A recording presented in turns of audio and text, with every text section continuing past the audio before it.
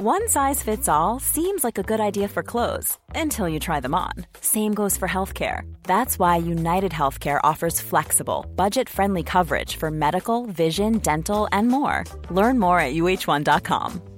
There's never been a faster or easier way to start your weight loss journey than with PlushCare.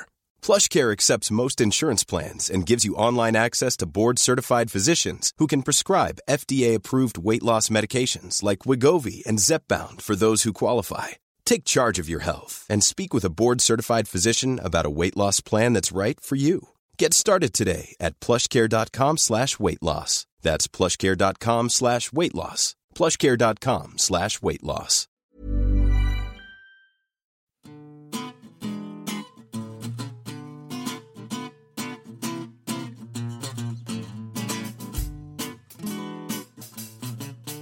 Welcome to the New Statesman podcast. I'm Anusha Kellyan and I'm joined by my colleagues Stephen Bush and Alva Ray to discuss the new support bubbles. And you ask us, can there be an overreaction of removing statues?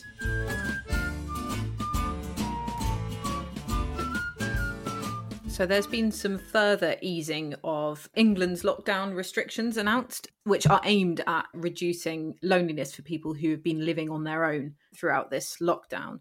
So that basically comes in the form of something known as a support bubble, which is from Saturday in England. People who are living alone can form an exclusive support bubble with one other household.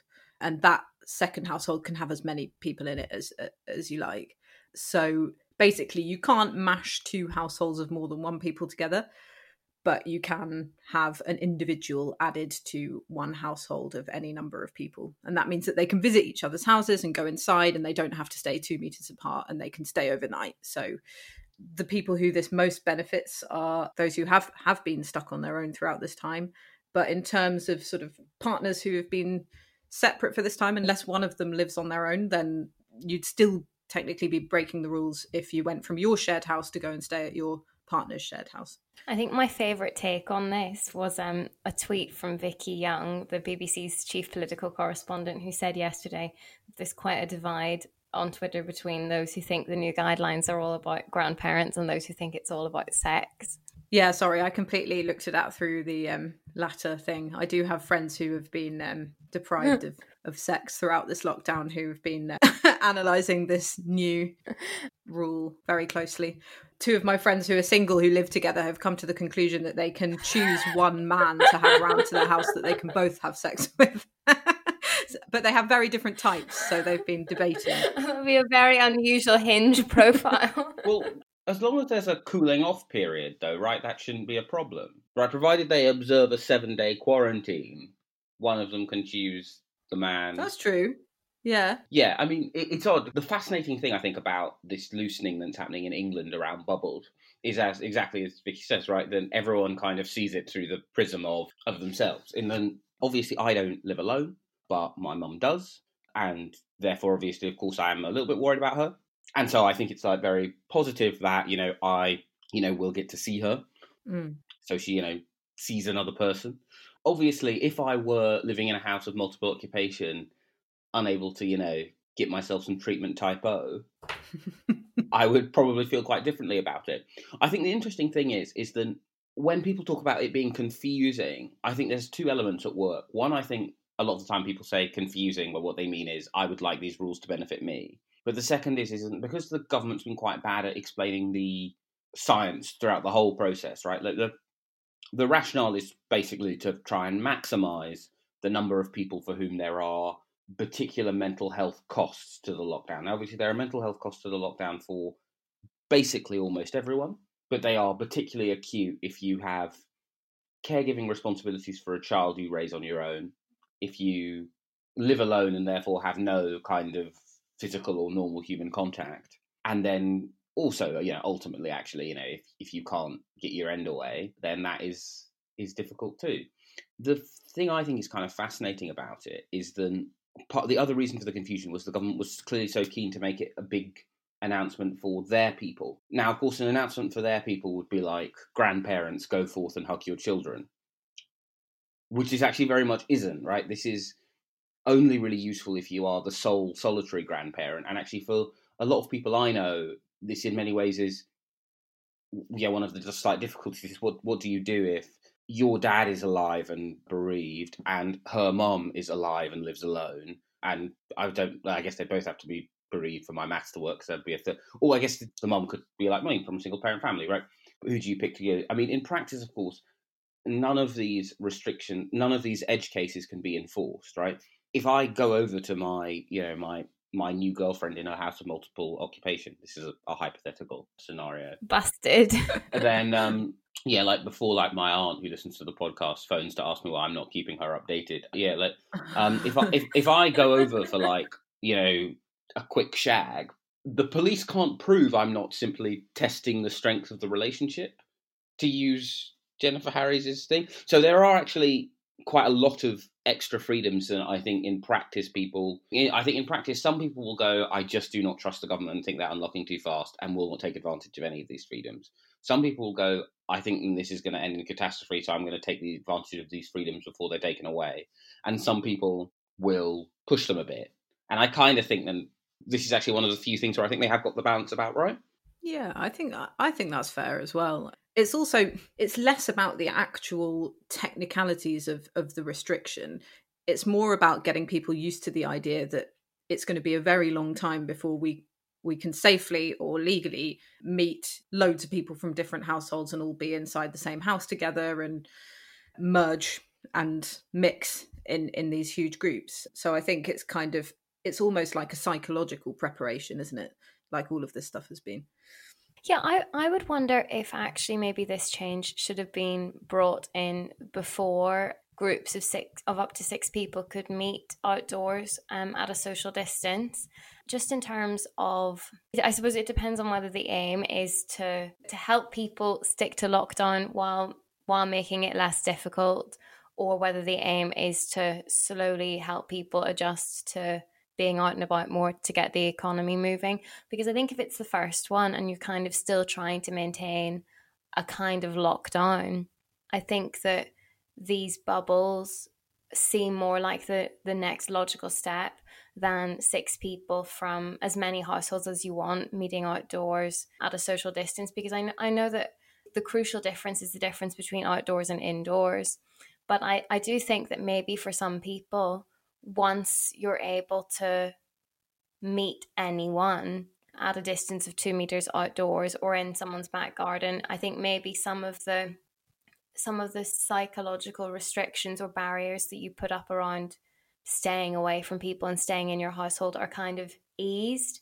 And I think that it's so anathema to people to have someone round to their back garden but to not offer them a cup of tea or a glass of wine. Or the idea that person shouldn't really come in to use the bathroom is also a bit unnatural and a bit strange. And I would just imagine this, like totally just anecdotal and me pretending to be a behavioral scientist, but I just imagine that people find those sorts of things kind of silly and don't necessarily adhere to them very well.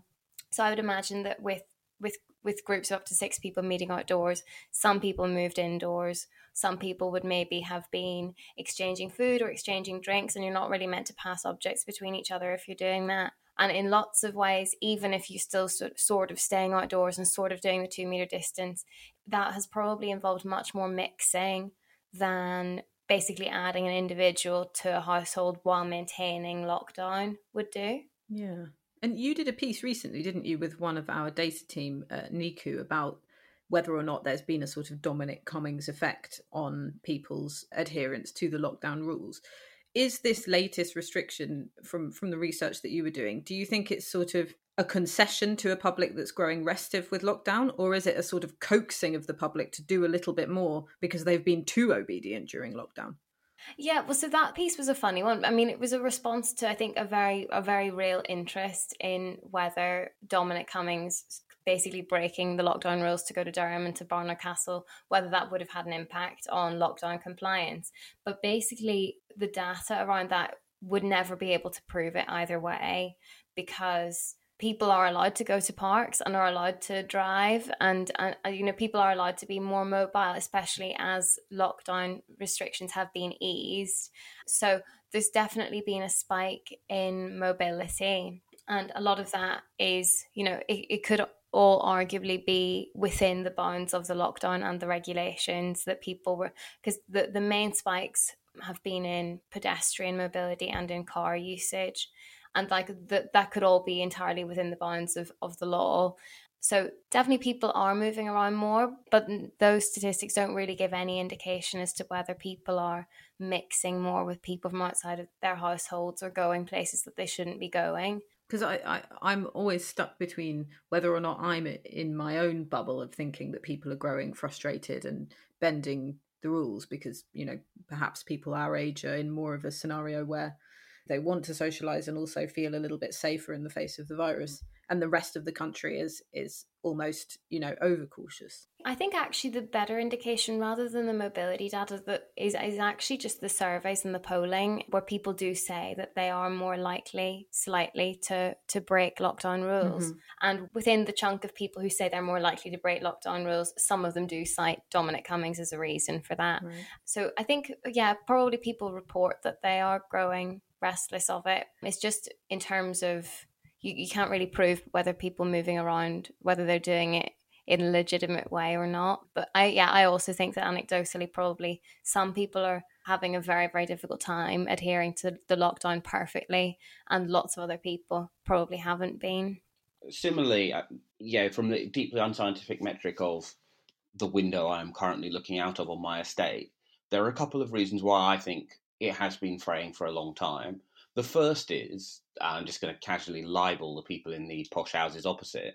I'm convinced that at the start of the lockdown, someone who lives opposite this estate was phoning the police every time they thought someone was breaking lockdown, which bluntly, in practice, basically meant that after one, person, of any particular ethnic group, broadly, right, there are kind of, three archetypes of men who leave this block to go to the shop. There's mixed race people like me who mostly have been because, you know, who's going to bother to get properly dressed to go to the shop at the end of the road, have been wearing some jeans and a hoodie.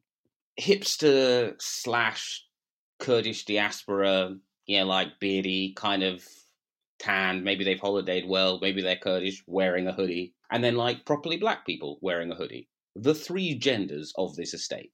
And I am convinced that what was happening at the start was that someone opposite, whenever someone in one of those three broad archetypes had left the house more than once, was oh, that's probably the same person, probably breaking lockdown. And the police would turn up. They would have a bit of a wander round. It's a very small estate, so their wander wouldn't be very long. They would, they'd kind of make conversation with anyone who happened to be taking the recycling out at the same time. And then they would go away. Now, there are a couple of possible reasons why that has stopped.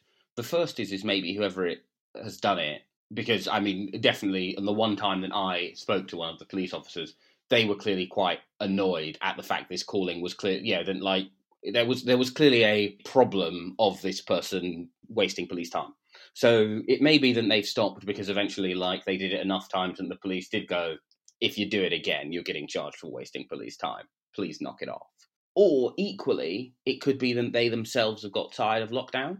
And the weird thing is since whoever it is has been doing this has stopped doing it, the teenagers on the estate have gone from, one of the kind of most heartbreaking but sweetest love stories ever told is watching two people in, I think, their mid-teens. Obviously, people in their mid-teens flirt badly, but flirting badly at a 2-meter distance. Mm. And they've gradually, over the course of the lockdown, got closer and closer.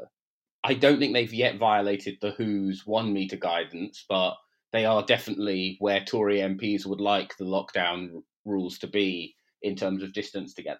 And I just think all of that kind of stuff, right, just the pattern of kind of suggests to me that no one is breaking the rules, but everyone is kind of starting to push them. The only day one lockdown thing that still feels really in force on the estate is that every adult has stopped using the nice green bit in the middle so that the kids can use it more easily. But other than that, the only difference is you don't see strangers coming to visit. Sorry, that was a very long-winded way of saying I think that lockdown fatigue is a real thing. If you've been enjoying our podcast and want to find out more about what we think, and some of our colleagues too, then why not subscribe to The New Statesman? You can get 12 weeks for £12. Go to newstatesman.com/subscribe 12.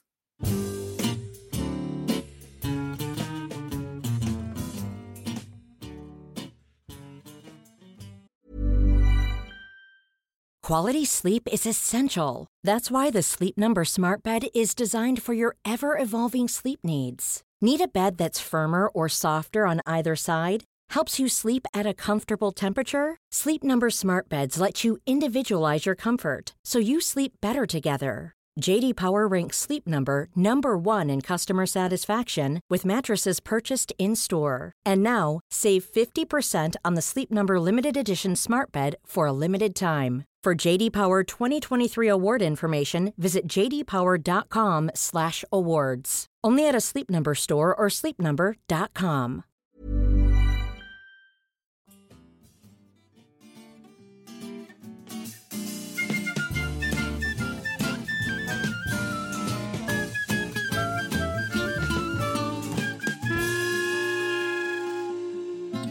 And now it's time for a section we like to call You Ask Us.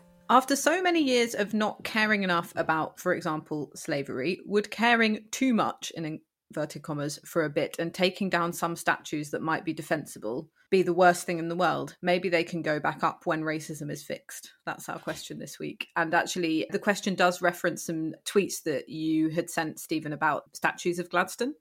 Yeah, I mean, I'm a bit confused by this question because actually, if you Google on the NS website, I wanted to take down statues of Gladstone before it was cool. Well, a specific statue of Gladstone, which I've kind of sort of come round to the idea, and some other people from that part of Bow where I grew up both said, why don't we just put another... So there's a statue of Gladstone that is regularly, its hands are regularly painted red to symbolise blood, because the statue was funded by the match industry, and predominantly the women who worked in it, suffered from the phosphorus poisoning. The Liberal government didn't do very much about it.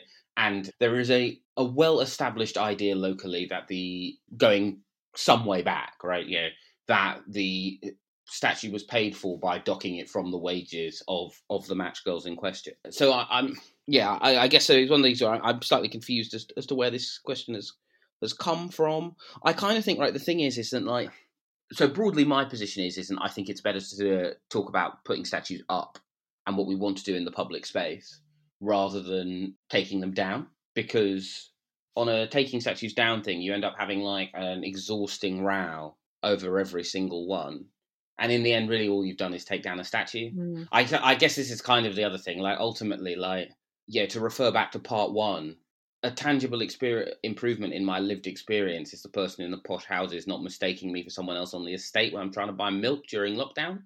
Mm. And I am yet to see a coherent theory of change that is based around the idea that a statue's presence or non-presence is particularly important one way or the other. The reason why I am pro things like the Coulson statue getting taken down is there are a lot of great people in Bristol. There are a lot of great black people in Bristol who don't have statues. Do we really need someone whose sole achievement was sold a bunch of people, gave some money back to his hometown?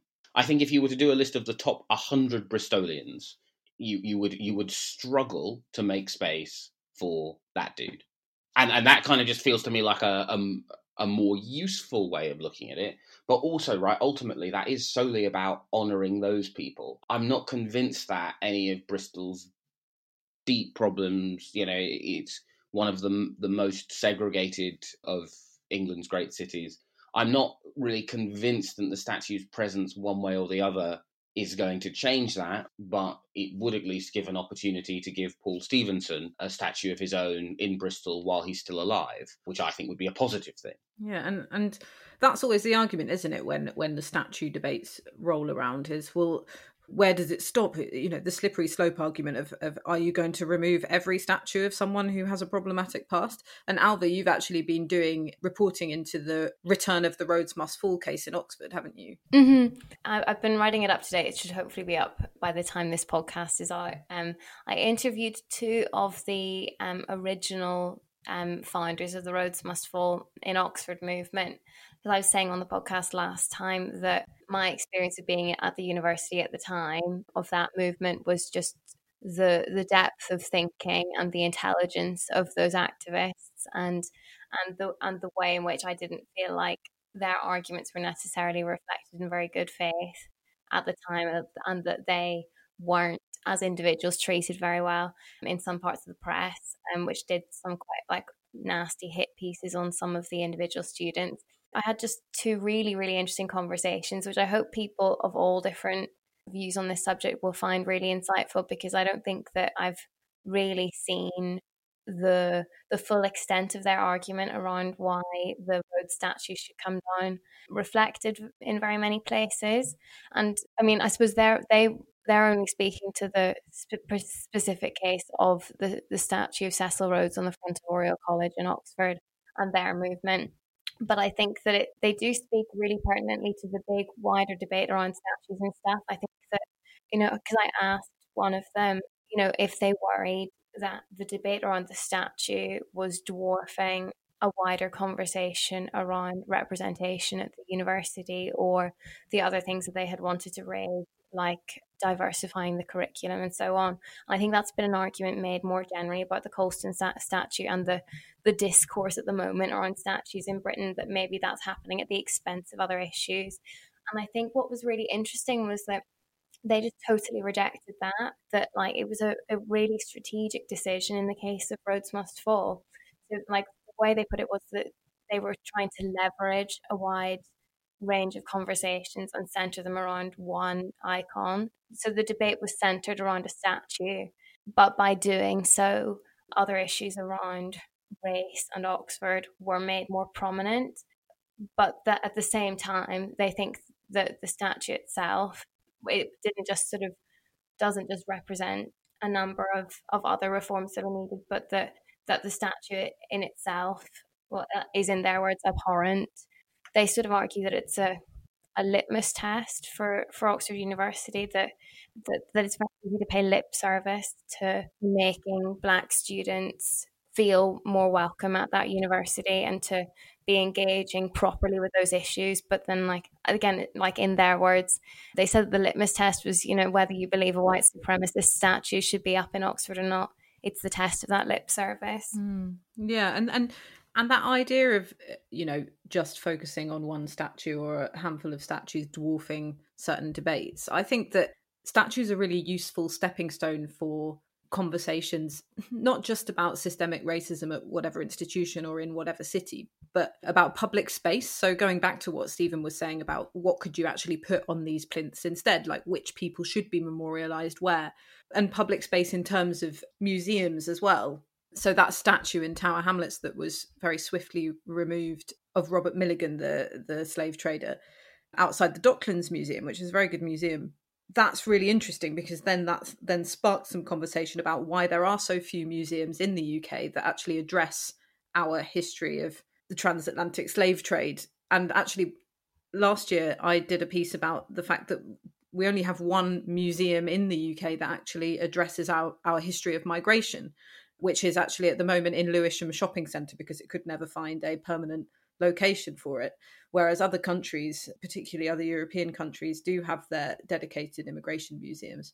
And so I think that's sort of not a debate even, just that addressing that problem with our public space and our public institutions and our educational institutions is a really useful, probably more productive conversation to have even than bringing statues down. Because the reason why perhaps we're so oblivious and the general public doesn't really understand the significance of all of these figures who are suddenly being highlighted is because we don't know our history that well. And, you can have a whole conversation about what's on the curriculum, but also what about those more accessible sort of centres of education where you get, if you're, a school kid in London, you get taken on a school trip there, for example, the Docklands Museum or anywhere else in the country. And we've done quite a bit of reporting. Our former colleague Patrick Maguire did some of this about the loss of museums particularly in areas outside of London. I think that's an important focus as well on the way that austerity has affected how many places there are that you can go to for free or cheaply to learn about local history or national history.